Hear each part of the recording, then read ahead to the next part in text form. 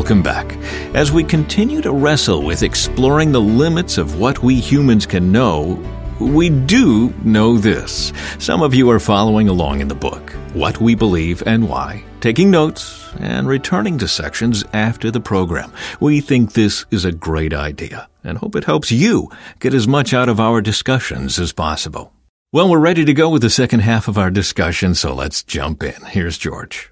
Once again, as we begin understanding concepts and how they affect us in our understanding of God and of the Trinity and of our relationships with each other, we're considering what might happen if a new person named Philip is about to come to our church. And what I've learned about Philip is that he's rich, smart, powerful, arrogant, and obnoxious. That's what I've been warned.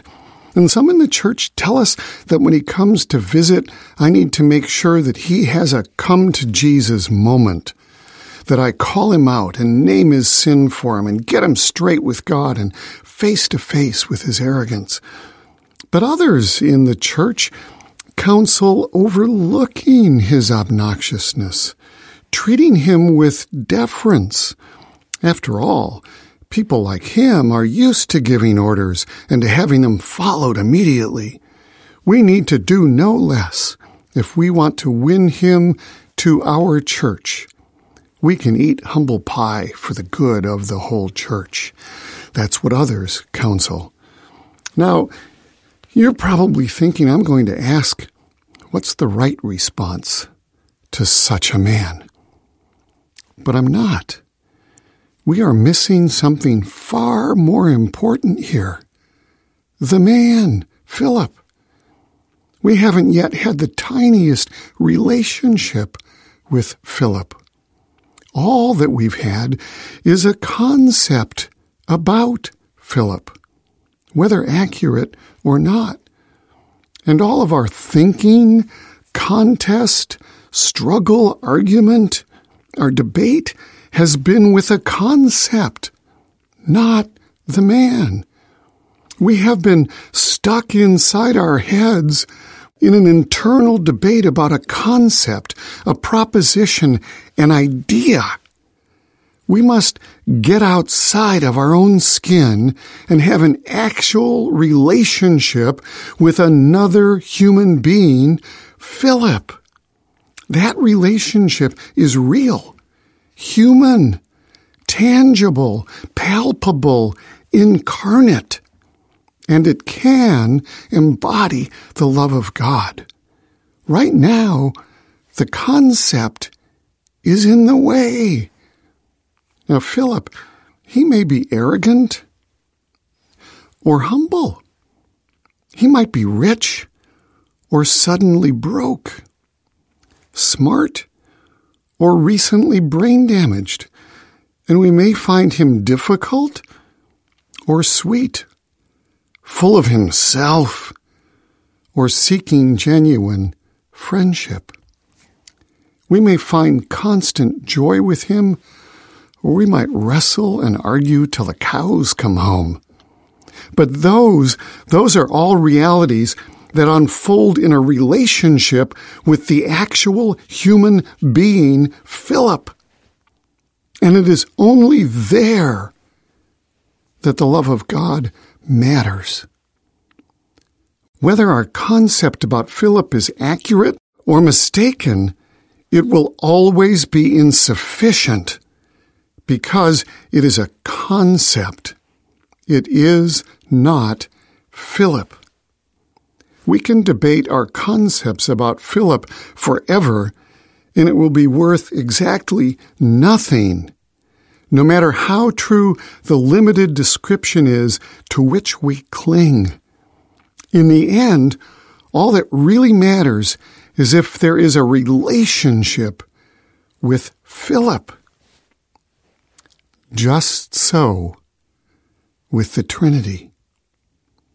Many great minds have worked for many centuries to spell out exactly what our precise concept is of the Trinity, what the characteristics are of each of the persons, Father, Son, Spirit, what their relative roles and responsibilities are, how they relate and proceed to and from one another, and on and on and on. But we cannot have a relationship with a concept. That's all inside our own heads. We can only have a relationship with God. We must get out of our own heads and have an actual relationship with our Creator. Knowing God is not the same as having well-defined and defendable concepts about God. For Christians, the ultimate example of knowing God is contained in the life and willing sacrifice of Jesus, a name which means Yahweh saves, God saves. Jesus didn't simply have a better set of concepts about God or Trinity. He had a relationship with the Father. And out of this relationship, Jesus says, "He who has seen me has seen the Father." Jesus also says that he and the Father are one.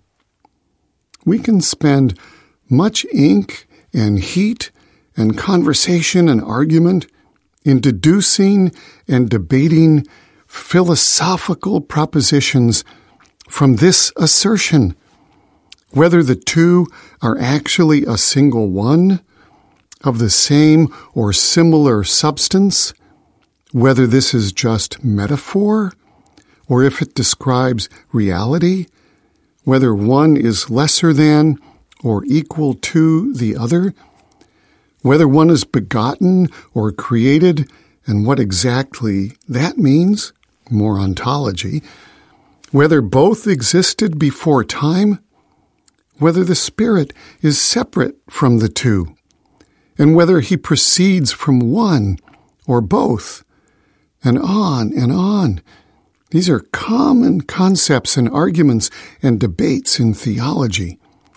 But when we do this, we have often trapped ourselves in concept and missed relationship.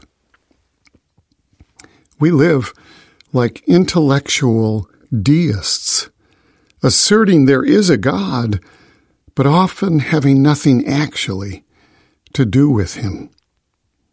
Some claim that the whole Christian faith is based upon the concept of the Trinity and insist that good Christians must subscribe to it to be truly counted as Christian. But the danger is that this then has become our foundation, not God, but our well-defended, our well-defined concept about God. However accurate the concept is, it is not God. Knowing the concept is not the same as knowing God. Knowing a concept is not a relationship. Now, maybe some solid, thoughtful Trinitarians will say, yes, of course. What's important is the Trinity itself, not our explanations of it. This is obvious. Of course that's what is important. Of course that's what we mean and defend. But I don't believe this is what we have actually seen through history. Instead, we fell in love with concepts in a Greek philosophical system, worked out structures and appurtenances to the nth degree, gave religious and biblical labels to the parts. We fought over which was the most beautiful, refined, and true, yet they often became idols made by our own hands and minds, and we spoke bitterly of, shunned, and even killed those who made and embraced other ones. We have made idols of our concepts and fought over them. In so doing, we neglected relationship with the one true God. Trinity is a valuable, useful concept to help us understand the nature of the Godhead. But no matter how true or accurate a concept it is not God, and it is not relationship with God. Relationship is in covenant, not concepts. Relationship is between us and the one who actually made us. It's not between us and our ideas about him. May we each fall back in love with and have relationship with the true God.